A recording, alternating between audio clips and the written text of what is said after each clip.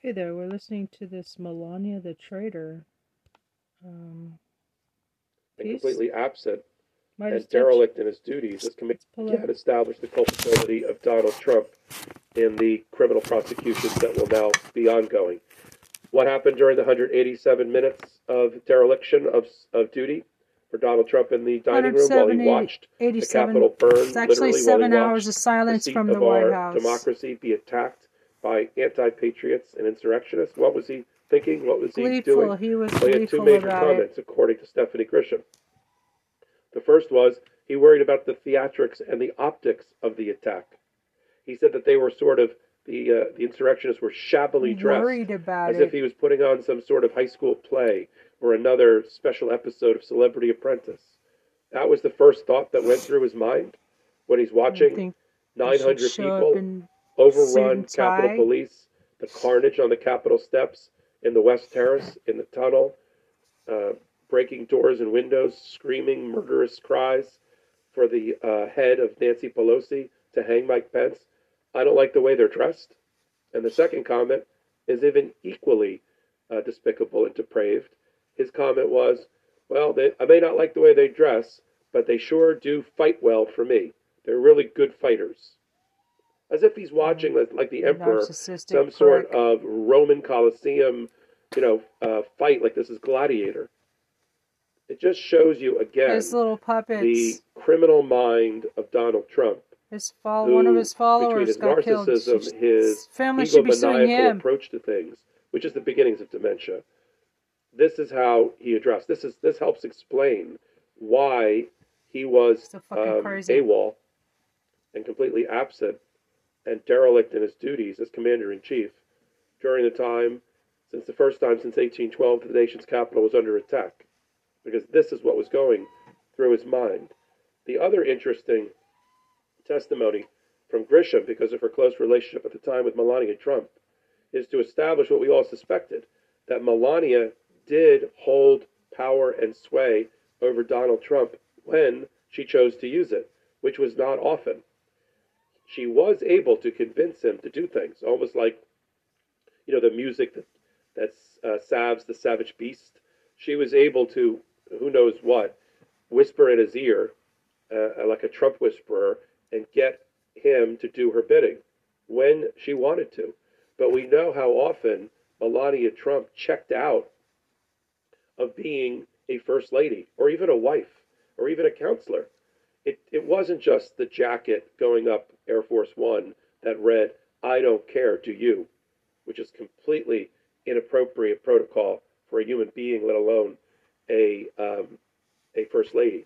A first lady, by the way, that many in the Republican Party Who made that shirt continue to anyway? extol as the greatest first lady we ever had. Well, the greatest How first did they lady we figure? ever had, it is now established by Stephanie Grisham, while the Capitol riots and the attack on the Capitol was going on. Do you know what she was doing, Melania Trump?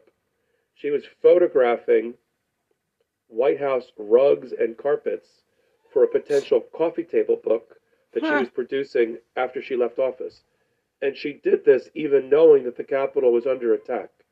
So her, the two main people in the White House, two Airhead. most powerful people in the world, Donald Trump, 187 minutes AWOL, commenting on the clothing of the attackers, but commenting that they're really good fighters.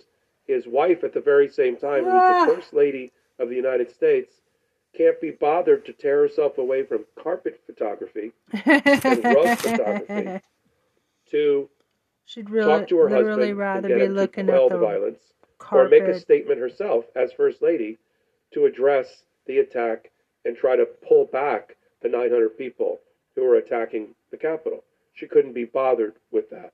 That is the greatest First Lady in the history of the Republic, according to the Republicans. Yeah. Phone charging slowly? This is the The fastest phone charger on the Republicans. market. Thanks There's for a a billion 90% chance viewers your and phone. subs. Grisham testified that the reason that she resigned is not because, even though she said she was embarrassed and sick to her stomach on the night of the election when Donald Trump declared already the beginnings of the big lie that it was a fraud, that he'd actually won the election, as opposed to saying, well, not all the votes are in, we're still counting votes, let's be patient, to start the peaceful transfer of power. Grisham said, yes, she was disgusted by that, but not so disgusted that she stopped drawing her paycheck from the White House. She stayed on all the way through Jan 6. She says the final straw for her was on Jan 6 when she texted Melania, busy photographing rugs, and said to her, now would be the time, Madam First Lady, for you to take to a podium, for you to tweet, social media, something, communicate with the 900 rabid insurrectionists and get them to stand down. And in return, she got a zero response, a hard no, a hard pass from Melania Trump. And that, according to Grisham, was the moment where she finally got courage and valor, and Grisham resigned. Let's not let Grisham off the hook. She never covered herself with any glory while she was press secretary. She's the first press secretary in the history of our nation that did not hold one press conference. I thought that was the job of the press secretary. Instead, she gave interviews directly to only right-wing media outlets, ignoring the New York Times, the Washington Post, HuffPo, Politico, any of those, Midas Touch, all of them. She just gave interviews. She never gave press conferences, which also shows that she's giving a little bit of a middle finger to the American public by how she titled her memoir. Of course, the memoir comes out right around the time, well, it comes out in October. She knows she's going to be probably a big star when the Jan 6 committee is done. And so surfing behind that, she releases a memoir, which is supposedly an insider view to the Trump White House. And the title of that is I'll Take Your Questions Now. The title of a memoir for a press secretary who never held a press conference for the first time in our nation's history is I'll Take Your Questions Now. So I don't think it's ironic. I don't think it's a tell. I think it's an FU to the American people. So, even when somebody stands up, we call it here on Legal AF whether they are courageous in having opposed the president, and you can count those people on one half of one hand, and those that because they were forced to testify before the Jan 6 committee and ultimately to the Department of Justice, because Stephanie Grisham's not out of the woods yet. She's going to have to testify to the grand jury under Jack Smith's authority. Whether they, just because at the very last minute, even they, given their low morals and broken moral compass, had had enough, had seen enough, with Melania Trump photographing rugs at the very moment when she could have been stopping the Capitol from being attacked. The other interesting aspect of Grisham's testimony is to establish what we always suspected, which was that Melania Trump held tremendous sway over Donald Trump when she chose to exercise it. Now, we know that she checked out of that position a long, long time ago. She would wear, the coat running up the ramp of the Air Force One, reading, "I don't care, do you?" Totally inappropriate for a first lady to do that. She would also completely ignore Donald Trump at times at the moment when she could have given him good counsel as a first lady, as a wife, as a friend, as a something. Now, allegedly, according to Stephanie Grisham, Melania Trump did not like any of the insider advisors to Donald Trump. She didn't trust Giuliani or Powell, Jenna Ellis. She didn't really trust Don Jr. She didn't trust Mark Meadows at all and thought he was a terrible gatekeeper for her husband and allowed a lot of crackpots and conspiracy theorists to have a direct line of sight to the president. But what did she do about it? Absolutely, apparently nothing. Nothing at all to stop Donald Trump from following his worst instincts. So that's another aspect of the Grisham reporting coming out of her sworn testimony. So here we have testimony under oath by the press secretary in the White House that establishes that during the 187 minutes of dereliction of duty for Donald Trump while he watched the Capitol burn, what was he doing? Commenting on the attackers' dress, but also complimenting them on their fighting skills on his behalf. You can't make this stuff up, folks. This is Michael Popok reporting for Legal AF. Midas Touch is unapologetically pro-democracy. And look, we know you are too. So please make sure you check out our best-selling shirt and our best-selling gear, the unapologetically pro-democracy gear. And hey, while you're at it, make sure you check out my favorite shirt and one of our most famous designs. It wasn't written. Right. Yeah, that's pretty good. Well, Melania, if you go to jail and ask for help, guess what? We don't care. How Melania got her visa was interesting, but how Trump was complaining about immigrants at the same time he was bringing a group of Melania's family to the United States as he was a stranger. She's not a traitor, she's a Russian agent working her ass out. That whole family is despicable. Melania Trump is an airhead. She cares about two things, privilege and money, nothing more. We live in a country that needs to change their admirations from superficial to people with good virtues and empathy. Photographing rugs during an insurrection has a let them eat cake feel to it. As an Australian, I sit and just shake my head. When do these maggots be held accountable? Melania was never a first lady, the personality of a brick, and cares nothing more than about fashion and an A-list lifestyle. What do you think about First Lady Michelle Obama now? That is a woman of integrity, solid role modeling, intelligence, and a sassy wife who supported her incredible husband and president. Dr. Joe Biden is doing an amazing job too. These are women we will remember. I will never give Melania another thought in my memory. I sure do fight well for me. That established Trump's ownership to this insurrection. Well, Melania, we're also glad the rug is in the White House are so much more important to you than our country's democracy. His remark, they fight good for me, is a clear admission that he sent them to overthrow the election. This woman is not even American. Cancel all her papers already and deport her immediately. Come on now. Come on now. Deport Melania.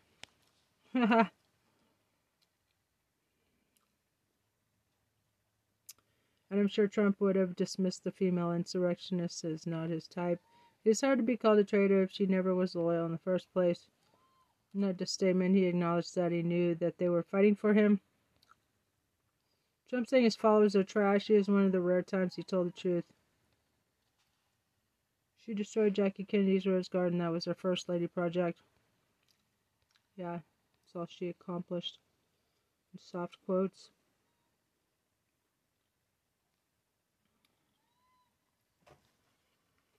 That was what I will never forgive her for. Melania Trump was the most forgettable first lady in recent history. Michelle Obama and Laura Bush were hardest working in recent history. Melania was so watered down and so obsessed with her appearance and so insecure that I feel as if she thought those 4 years while her husband was president was the most boring years of her life.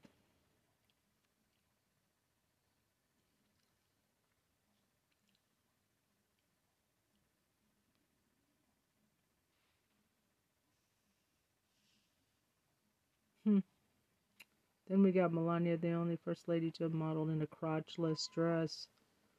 Melania did the scariest Dracula decorations for Christmas in the White House, blood trees all on an eerie row.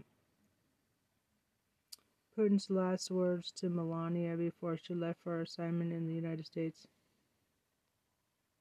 Take one for the team. This has been known for a long time now, and keeping with what we know of her character.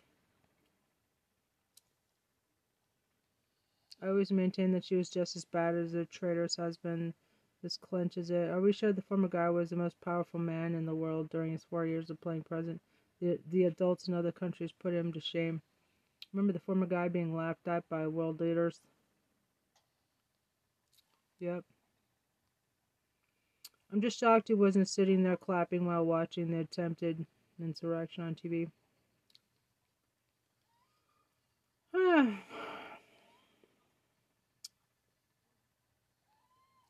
It's rumored Nero played a fiddle while Rome burnt. Seems to me, Michael, that the statement about how the poorly dressed insurrectionists were good fighters for me would be evidence enough to find Trump guilty of organizing the attack.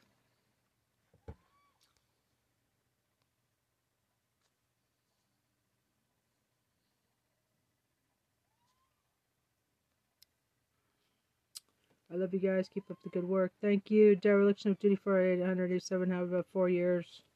Yeah.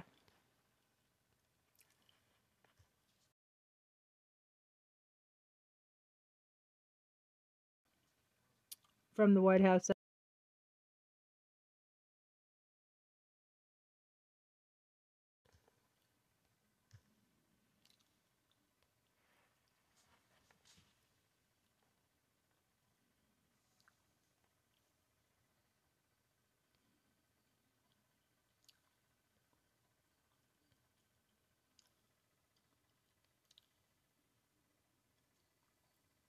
Okay.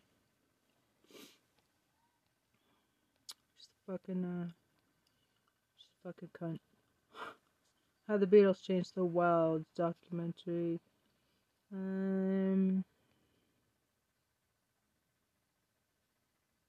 Innocence of Oswald. Rethinking the First Americans. When you're John Edgerton documentaries. Here's the rest of Dorothy Kilgallen and the JFK assassination. Floor Museum at Daley Plaza. It points you directly at Oswald. So I was going to give them all this material from Dorothy. Remember, that's adverse, isn't it, to the Oswald alone theory. The Ruby trial transcripts that are adverse to the Oswald alone theory. First, they love the idea. Then they said the documents weren't originals, so they wouldn't take them. So I wrote a long email and said, you're not going to get originals of these things. They're authentic and they're accurate, and that's what you say you're after on your website. So they came back and said, okay, yeah, I guess that's all right, and everything. In the meantime, I sent them that material so they could look at it and make sure that they understood how important it was. So then they came back to me, and they said, look, we're going to send you an agreement. So this is the agreement they sent me. Well, I'm just going to summarize it. It's an impossible agreement. No person like me could ever sign it. And this is the first indication, really, that I got that they didn't want this, maybe the second. They demanded that I give them all the copyrights to my books, all the copyrights to books that I hadn't even written about Kilgallen. They had the opportunity to reproduce the books, make derivative works, distribute the books by sale or other means, perform the work publicly, display the work publicly, and use sound recordings of the digital audio transmission. They also could give me no guarantee that they would exhibit my material, that they would keep it, they could destroy it if they wanted to. Wow. That was the agreement that they sent me, signed by their CEO and by Stephen Fagan, the curator, and Lindsay Richardson, the assistant or whatever curator. Why would you send somebody who's giving you something for nothing, important historical documents about the JFK assassination?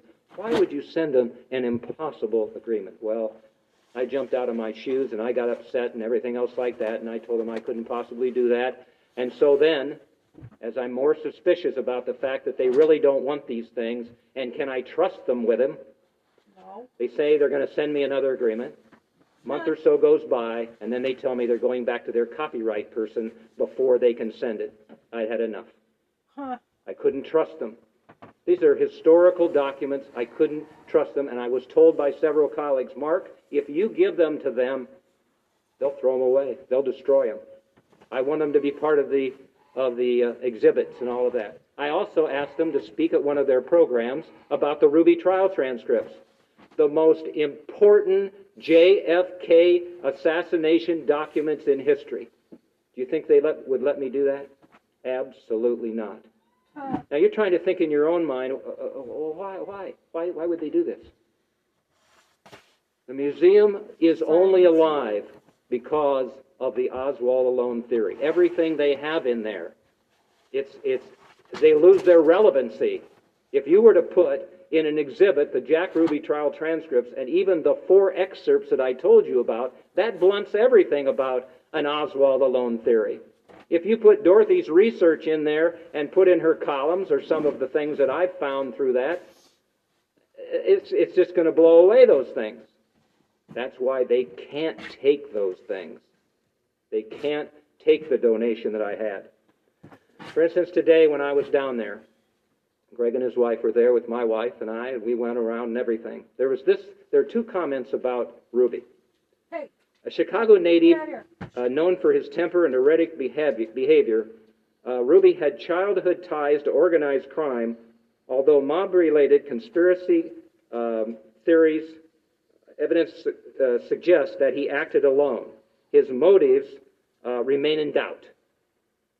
They know that's not a true statement because they know about the Jack Ruby trial transcripts. In fact, Greg at one point, they offered to give them the transcripts. They said they had some, but they weren't in good condition. So he gave them to him. And what did they do? They didn't put them in an exhibit or anything else. They just put them in their files.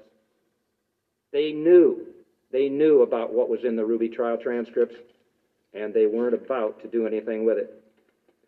And then Mr. Fagan, who's now the curator, Assistant Curator Fagan, about why, more questions than answers about why Ruby shot Oswald. Very difficult to know because we really don't know what was going through Jack Ruby's mind when he pulled the trigger. Ruby said he did it because of his love for President Kennedy, in part also to spare Mrs. Kennedy from coming back to Dallas to testify at a trial. But then those who knew Ruby well, he doesn't tell who these people are, his friends and co-workers, they suggest something different. They say that Ruby simply wanted to be a hero and thought he might receive a medal for shooting the assassination of the president. They envisioned him standing at the door of his nightclub, the Carousel Club on Commerce, as the man who shot the president. You look at the Jack Ruby trial transcripts. You look at Dorothy Kilgallen's columns. You look at all of that. This is Boulder Dash. And I just wanted to scream today as I watched young children and older children walk into that museum with their instructors and see that junk. One side of the story. And walk out of there some way or another thinking that one person killed the President of the United States. To that extent, I finally filed a complaint with the Attorney General of this state. And I said that under the Deceptive Practices Act, if the museum wants to include certain things in its collection, it can do that. But it can't go out and say, as it does, we are the authority on the assassinations. We have everything you'll want to see. They send out material with advertising saying that, come to us. We want to show you everything, the truth about the assassinations. The truth isn't there.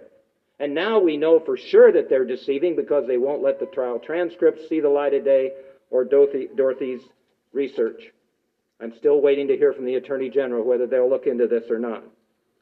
And you know, there's repercussions from this. A lot of repercussions. And what are they? Well, they are the fact that researchers, children, whoever it may be through the years, haven't known the truth. It's interesting to note that these books that have been written about the JFK assassination, okay? JFK and the Unspeakable, James Douglas. The Kennedy Half-Century, Larry J. Sabato. Moment of Madness by Elmer Gertz, written a long time ago. Even Dallas 1963 that talks about Dealey Plaza and other things. The Two Worst Offenders. Case Closed by Gerald Posner. Junk. Reclaiming History. This is the worst one by Vincent Bugliosi. The Manson Prosecutor. 1,000 pages. I knew Vince. When I found out about Dorothy's research and the fact that she'd interviewed Jack Ruby and she was there and she did all this and the columns I sent him, everything, he said, yeah, Mark, I'll include that in the book. You think it's in here? Absolutely not. It's not in any of those books about the trial transcripts or Dorothy Kilgallen's research. And here's the worst one. This damn Warren report. Trash. Those books, I mean, I can't even believe I'm saying they ought to be burned because they continue to perpetuate these untruths. And we can't have that. This is history. People say, well, who gives a damn about Dorothy Kilgallen dying 50 years ago? Well, I do, and you should too. We want to know the truth. She gave up her life for her country trying to find the truth. People have called her a patriot. Two gentlemen go to her grave every week in New York and put flowers there. She is revered by everybody that knows about her. and she can't get a date at the JFK Museum. There are other examples I could give you of the behavior by the museum, but I'm going to leave you with this, and then we'll get on to Dorothy and summing up some things there. I got this flyer not too long ago, okay? And this is another deceptive practice. You could show the flyer. This came through email, email, the Sixth Floor Museum at Daley Plaza. It's Giving Day on September 19th. And I looked down through here and I wanted to throw up.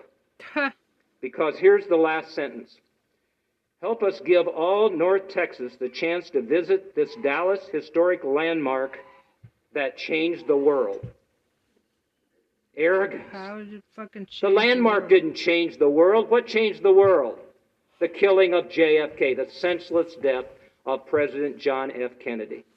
And they send this out to people. Don't they have any shame? And I've let Fagan and everybody at the museum know. I sent them a copy of my letter that I sent to the Attorney General. And what have they done? Boy, they're really scared. I'll tell you, they're scared to death, to the effect that, if you'll go on to the museum reaction to the fact that they know the Attorney General is on the job. Now, what could they do? I've offered to meet with them. I've offered to talk to them about the donation again. I've offered to speak at their programs. Somebody speak about the Ruby trial transcripts. I don't give a damn who it is if it's not me. And what do they decide? Next week's the anniversary of the JFK assassination. What are the main two programs they have? The Last Day of Lee Harvey Oswald, a conversation with Ruth Paine, and the other one, toward a psychological understanding of Lee Oswald. Just crazy. Just crazy stuff. And as I said, the museum damages history. How many young people have written essays about this for when they get back to school?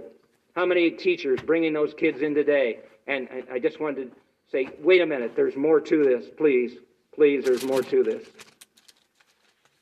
So what do we do now? Well, I'm hoping that perhaps with this presentation I can warn people out there.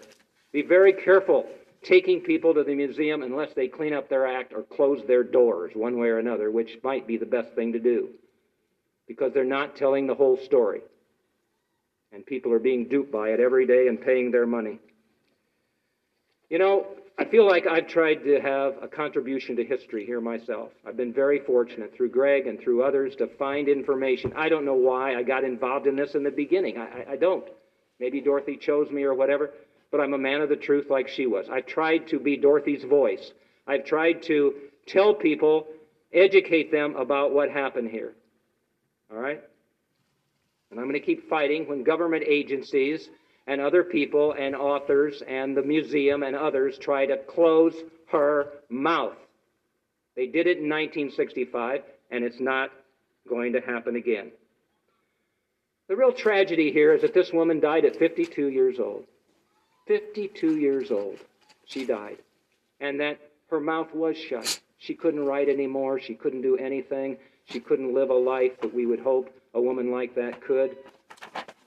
I want to close by showing you, maybe you'll remember, that at the time there was a famous program, or a popular program, called Edward R. Murrow, Person to Person. And again, I would say to you, go into the DorothyKilgallenStory.org. You can remember that. You'll see all the videos. You'll see all the photographs of her. You'll see her columns. You can read all that yourself and make up your mind. The Ruby trial transcripts, I posted those on my website, markshawbooks.com. You can go read those. Spread the word. Spread the word to young people especially about this. But here is the woman that they killed.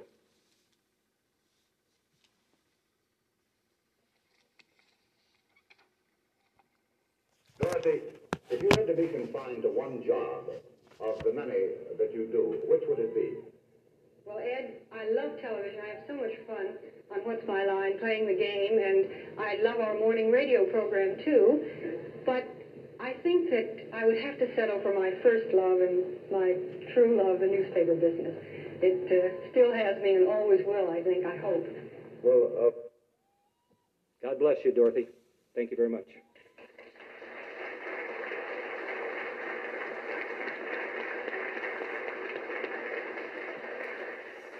Questions, comments, protests? This is a library where you can say what you want.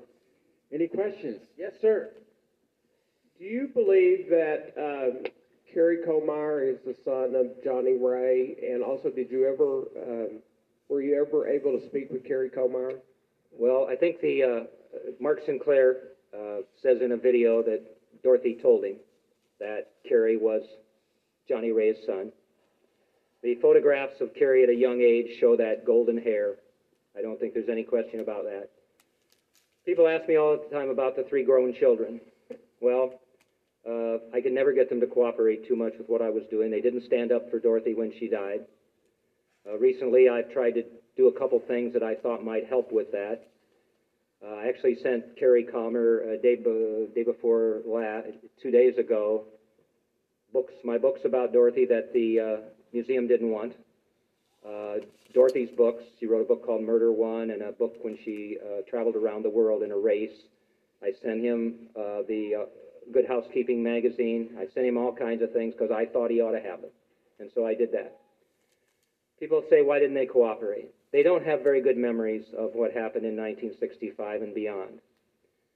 Dorothy was worried about Kerry because she didn't think Richard would take care of him. Well, she was right.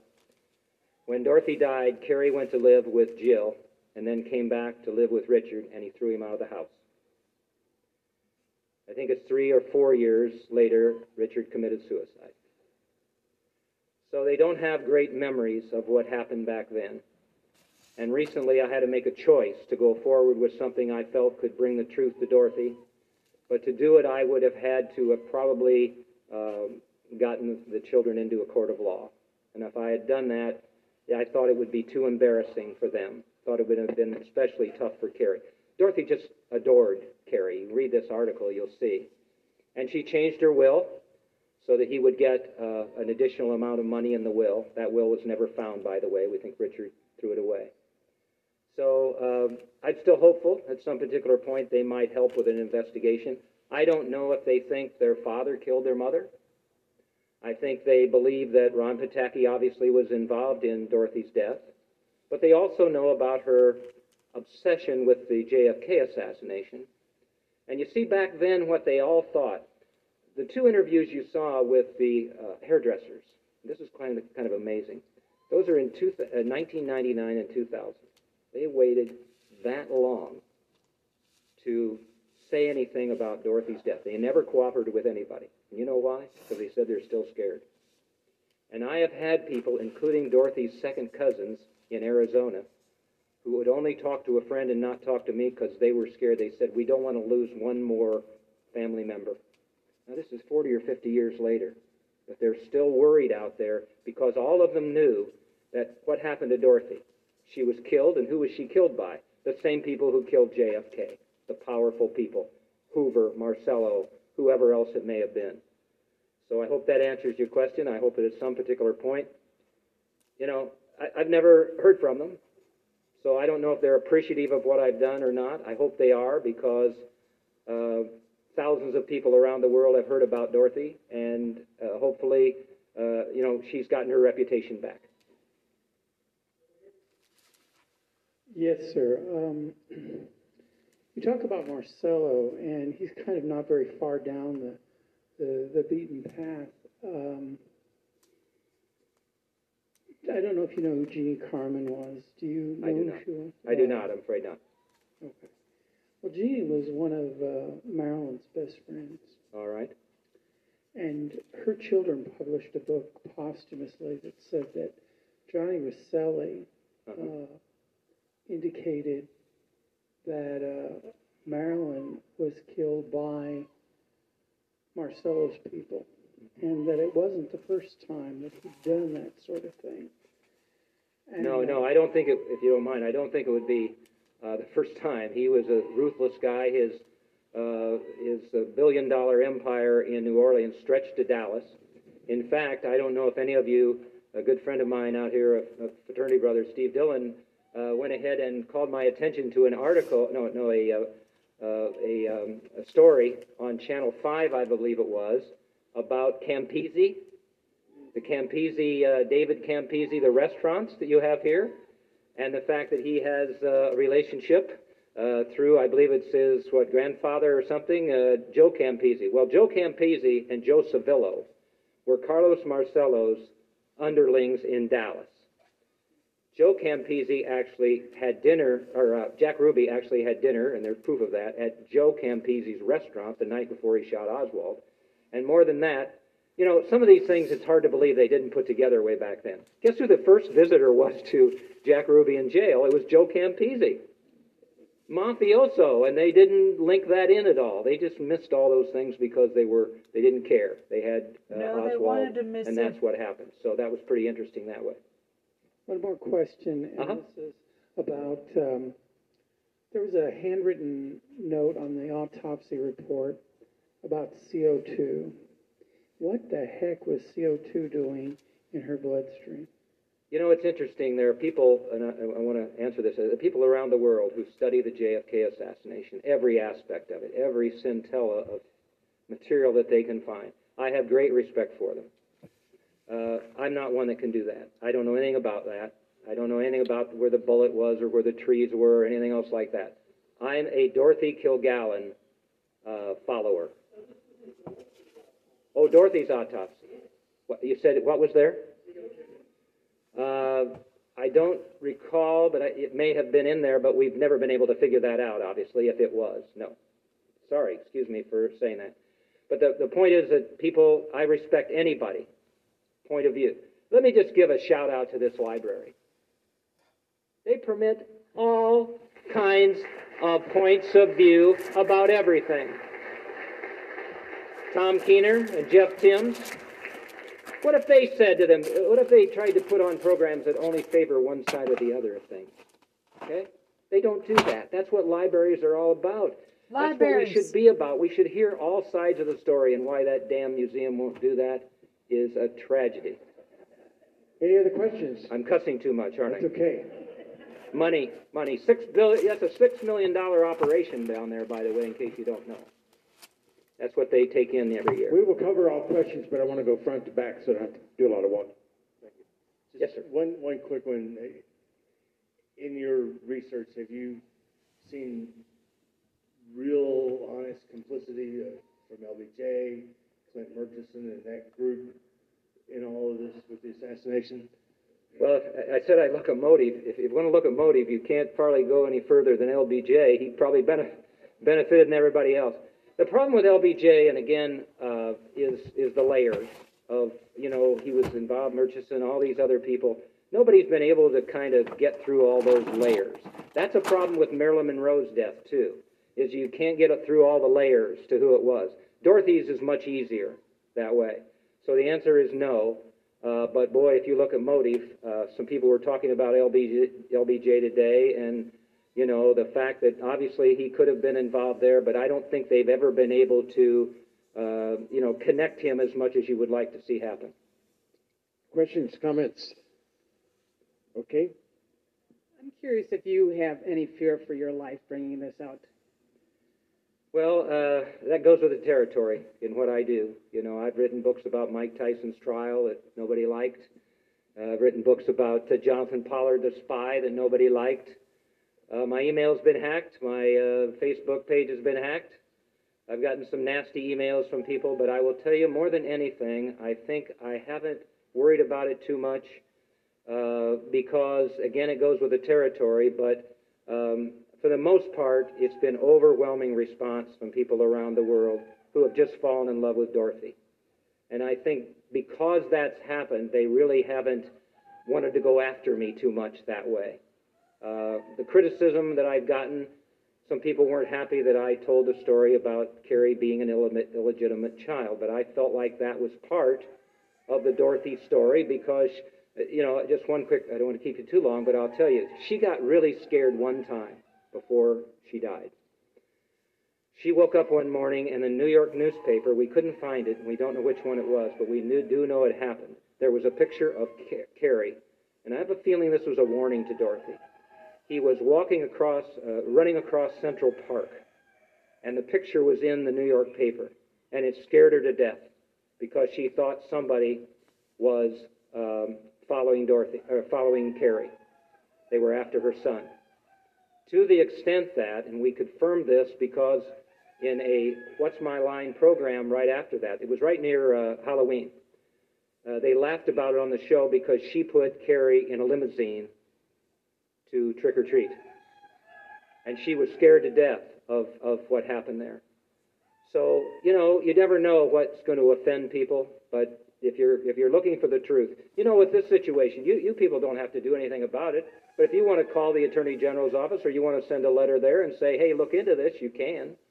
I think in this day and age, we too often let things go by that bother us, especially when they're about the truth. We've lost some of that, I think, for some reason. Yes, sir. Hi, thanks. Very interesting talk. And I remember that week in '63 very well. But there was something that Jack Ruby supposedly said that I think I got it from there 30 years ago. There was a JFK assassination center at the West End when it was a popular place to go in Dallas. Oh, is that right? Yeah, they had a lot of information there. But there's a comment that Jack Ruby made that take me to Washington, I will talk, but if I stay in Dallas, I'm a dead man. I was wondering if you ever heard that. Well, yeah, and I think it was part of that one where he said, I can't ever tell what happened, the truth, and all that kind of thing. Again, remember, I'm not putting down people who go for this Oswald thing, but Ruby was the key. He was the key. And Dorothy knew that. And that's why she focused so much on him and, exposed his Warren Commission testimony and interviewed him, and nobody else did that. She really felt like that he was the key in everything. So he may have made those statements and everything else like that. But again, you have to remember, nobody was listening. Nobody was listening. Those columns were out there. She wrote 8 or 10 columns, basically saying the Oswald alone theory is baloney. And Ruby stood up outside there by a railing, if I remember, in a courtroom and said those things. But nobody paid attention. Why? Because Hoover was basically just brainwashing everybody. And I'm sure you know why. And some people have said to me, well, the JFK Museum down here is doing this to protect Dallas. Because if there's a plot to kill the president and people in Dallas knew about it, they should have stopped it. But if it's a lone nut, you see, then nobody in Dallas could do anything. And that's the same reason that Hoover did what he did, what he said, because he couldn't be held accountable if it's a lone nut. All right? And so I think all of that has to do with the fact that, for whatever reason, nobody was listening way back then. I mean, Joe Campisi was the first visitor. Oh, I'll tell you another one. I don't know if you remember who Candy Barr was, the stripper, all right? Well, Candy Barr got in trouble for marijuana possession. Do you remember this? All right. Well, when I interviewed Bill Alexander, I didn't realize Bill Alexander prosecuted Candy Barr for that marijuana possession in front of what judge? Joe Brown, the same judge, okay? And who did Jack Ruby call after he got arrested or whenever it was? He talked to Candy Barr. I mean, there's a whole part of that nobody ever even looked into. And who was Candy Barr's fiancé at some point? Do anybody have an idea who that might be? Mickey Cohen, Belli's main client. And Belli handled the appeal for Candy Barr. I mean, there's a million ways you can go with some of this, but nobody figured that out. There's not one newspaper story about the fact that Mickey Cohen, Belli's client, one of the most dangerous mobsters in the country, that he's connected to Belli. If you had that, then you connect Belli to, and Belli statements and everything. Just didn't happen. Nobody was listening. Yeah, just one other thing. A friend of mine, it was like 30 years ago, he passed away, but he knew Marina Oswald real well, and it was a passion of his, the whole thing. And he was actually quite famous at the time in his own right. The year he passed away, he was on 3 talk shows, but he said from Marina Oswald, he maintained that Lee Harvey Oswald he wasn't the primary guy. I forget exactly how he said it. There's people that know him better than I, but he used to like talking about that. It wasn't, it was not Lee Harvey Oswald. So I always believe that. Yeah, there's a really good book. I can't think of the name of it, but this is an eyewitness who was a kind of a drug runner and other things in New Orleans. And it's his first-hand account of how many times he saw Oswald with Marcello at his office, around there and all of that. I think it's pretty believable in terms of that connection there. But you see, Dorothy didn't go with that. She really looked at motive. Joe Kennedy double-crosses the mafia. They helped him win Illinois and West Virginia. They win the election. If we win the election, we'll leave you alone. I have an eyewitness that I found, a very revered newspaperman, who was right there when Joe Kennedy ordered JFK to appoint Bobby Attorney General. What does Bobby do? He goes after those people, especially Marcello, because he hated Marcello and all of that. And what is Marcello doing as November of 1963 comes around? He is has a trial in New Orleans for racketeering. Bobby Kennedy helped orchestrate that, and he's about to be deported. Well, his back's against the wall. He's got to do something. He hates Bobby Kennedy, but if he kills Bobby Kennedy, Jack Kennedy will come after him with everything the government has. But you kill Jack Kennedy, Bobby Kennedy is powerless, and I will tell you right now, you can look it up. They never bothered those guys again. Now, I think that makes common sense in terms of what happened here, and then you bring Belli into it and all of that, but there's an awful lot of people who would disagree with it. Yes, sir. Did you come across any evidence that Dorothy started her book? Yes, good point. I should have brought that up. She she was working on it, and she had showed chapters to, I don't know if you know, but Bennett Cerf, who was on, with her on What's My Line, he was the publisher, founder of Random House. The night before Dorothy died, at the last show, she showed him chapters of that book. We don't know what really happened to that, but 3 years later, the book Murder One, which is a collectible item right now, Murder One was published under Dorothy's name, and it was all about her trials and everything else. And in the preface, in the foreword to that book, there's material in there that looks like it could have come from a book that she was writing about the assassination. Yeah. Is it possible that she told other people her suspicions or findings? Well, people have asked me, did she have a copy of her file? She should have had. Well, back then you couldn't go down to Kinko's or whatever, so she couldn't do that. Basically, all you had was a carbon. But she was very closed-mouthed about it. The only people she talked to about it were the two hairdressers and Ron Pataki. And we believe, anyway, that she didn't really speak to anybody else about it, except to tell them what she was doing. She didn't give them a specific. She just told them they're going to crack the case wide open and all of that, which was obviously an invitation to eliminate her, and then that's what they did. Yes, sir. Yes. I'm not really sure exactly how to put this, but... It won't matter, please. This kind of, whatever, assuming Oswald was guilty and Ruby were guilty and all that stuff, why should, Dorothy be murdered? I mean, if everything could exonerate them, is that the only reason, Well, it's almost the same situation you're in with the Sixth Floor Museum. You can just about let anything into to the equation. You can let Dorothy's material in, you can let my material in, research, whatever it may be. All of that can be then considered along with other evidence that happens, and you can discount that and everything, right? You can do that. But you can't do it with the Ruby trial transcripts. And that's where Dorothy watched this. Remember, she's in the courtroom. She's listening. Well, here's another thing. I always wondered, wait a minute, the reason that they found Jack Ruby guilty is because they didn't buy the insanity defense, or because they didn't, the insanity defense, right?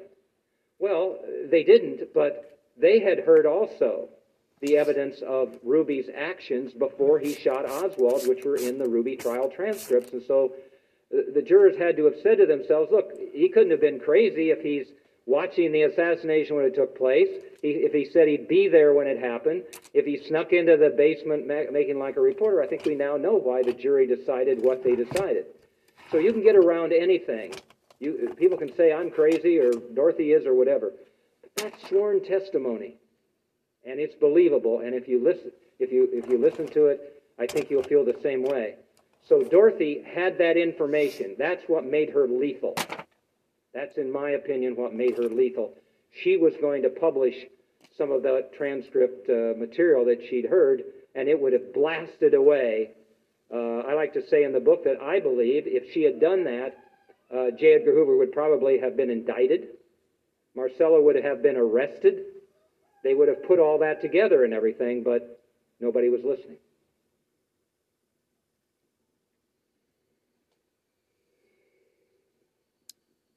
Yes, sir. This is actually all very enlightening. I'm actually just here for extra credit for class, but coming from basically someone who's really not even interested in this entire subject. Okay, good. And I'm sorry, that sounds very... Oh, that's all right. It's actually very enlightening. You've definitely brought light to this whole situation. Like, clearly there's something more going on with the whole assassination. Like, I truly believe there's no way that it's just Oswald. Mm-hmm. But then that only raises more questions for me. And I'm just curious what your thoughts are as to, so since we've kind of more or less cracked open that it's not a one-man job, do you believe that Oswald is in fact the shooter as well? I think he had a part in this. Certainly. Remember, Jess Curry sent everybody to the overpass. You know, there are all these other things that happened during that, a lot of confusion and all of that kind of thing. I just think it's unfortunate that they just focused in on Oswald, who said he was a patsy, but nobody was listening, and then stopped. They just basically stopped. You know, I read something today. Oh, I think it was at the museum, as a matter of fact. It said that, and I'm not sure I knew this, or maybe you will. The assassination of a president at the time was not a federal crime. It was a local crime. So Jess Curry and his police department should have taken over this whole thing. Well, right away, what happened? Hoover marched in, took over, had all the documents sent to Washington, all these other kind. That's unfortunate, because I think, and Jess Curry has said, if he could have had some time with Oswald and his detectives and everything, he probably could have found out what happened here. But with Oswald, those who were involved in his participation, they couldn't let him live. I mean, they couldn't do that. You got loose lips there, and you got to get rid of him, and you got the perfect guy to do it. There's Jack Ruby, a wannabe, a big star in the mafia. That's what he wants, and you know, there's lots of reasons why they would have been able to recruit him, but he was the perfect guy to do that. One of the reasons is just common sense. All the friendships with the police. I saw today where it said that Jim Lavelle, you know, the detective that's holding on to Oswald, in the audio it says, and Jim Lavelle says, "Yeah, I saw Jack Ruby standing there with a pistol in his hand." Well, obviously he knew who it was, right? And yet, if you look at the Warren Commission, what did they say? Oh, there's no evidence of Jack Ruby having friendships in the Dallas Police Department. Come on. Yes. Yes, sir. You were talking about relationship there with. Yes.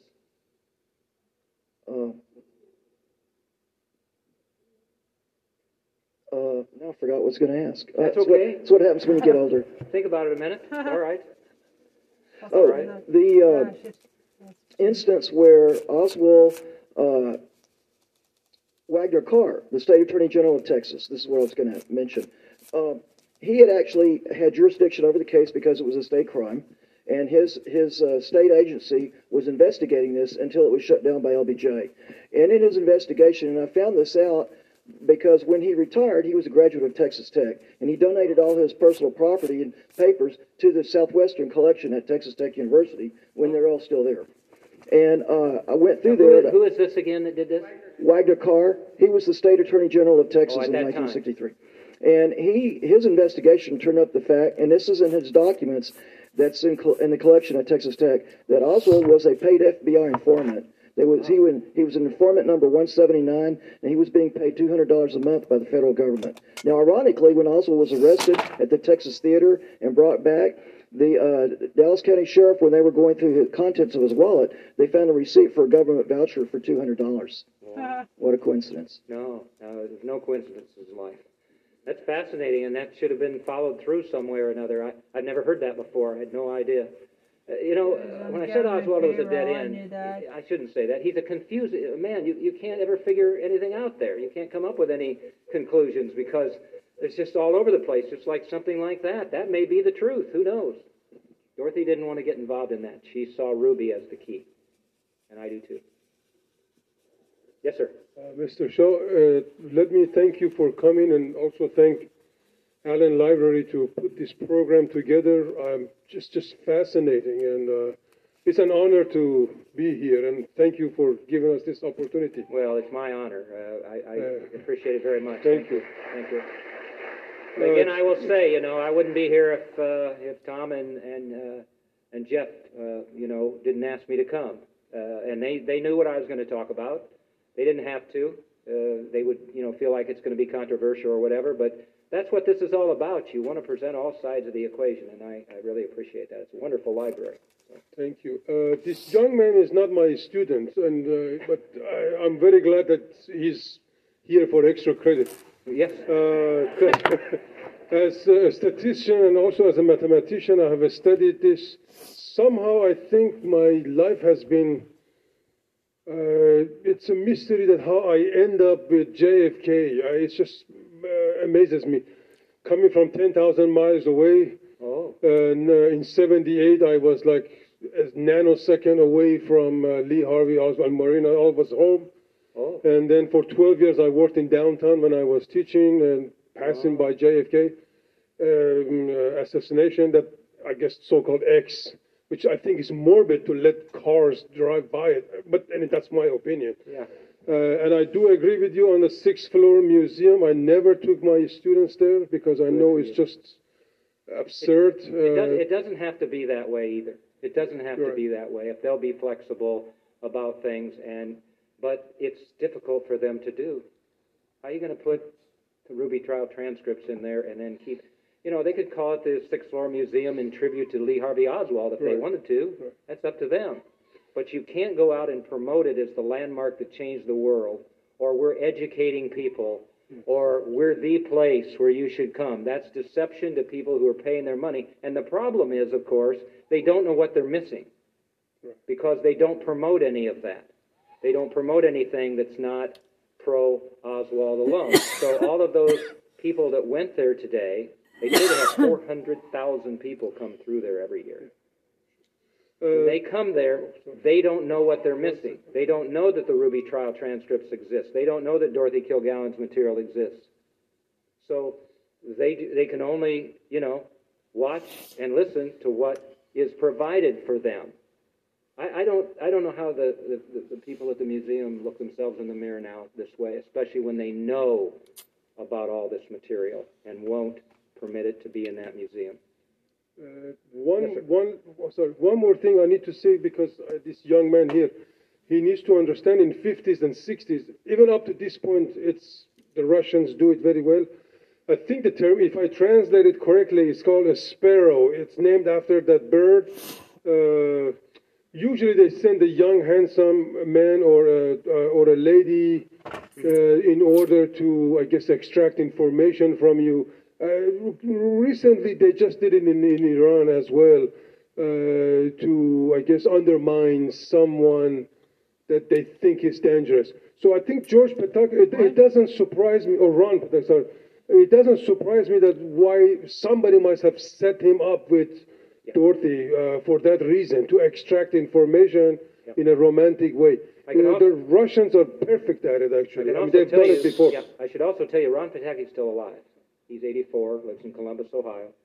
I continue to pile up information about him and what he did, and I'm gonna end up getting him indicted at some particular point, because there's no question he had something to do with Dorothy's death. All you have to do is look at those poems for him to have had, some part in whatever happened. And I'm hoping that if we can get him arrested at some particular point or charged with a crime, that he will let us know what happened back then.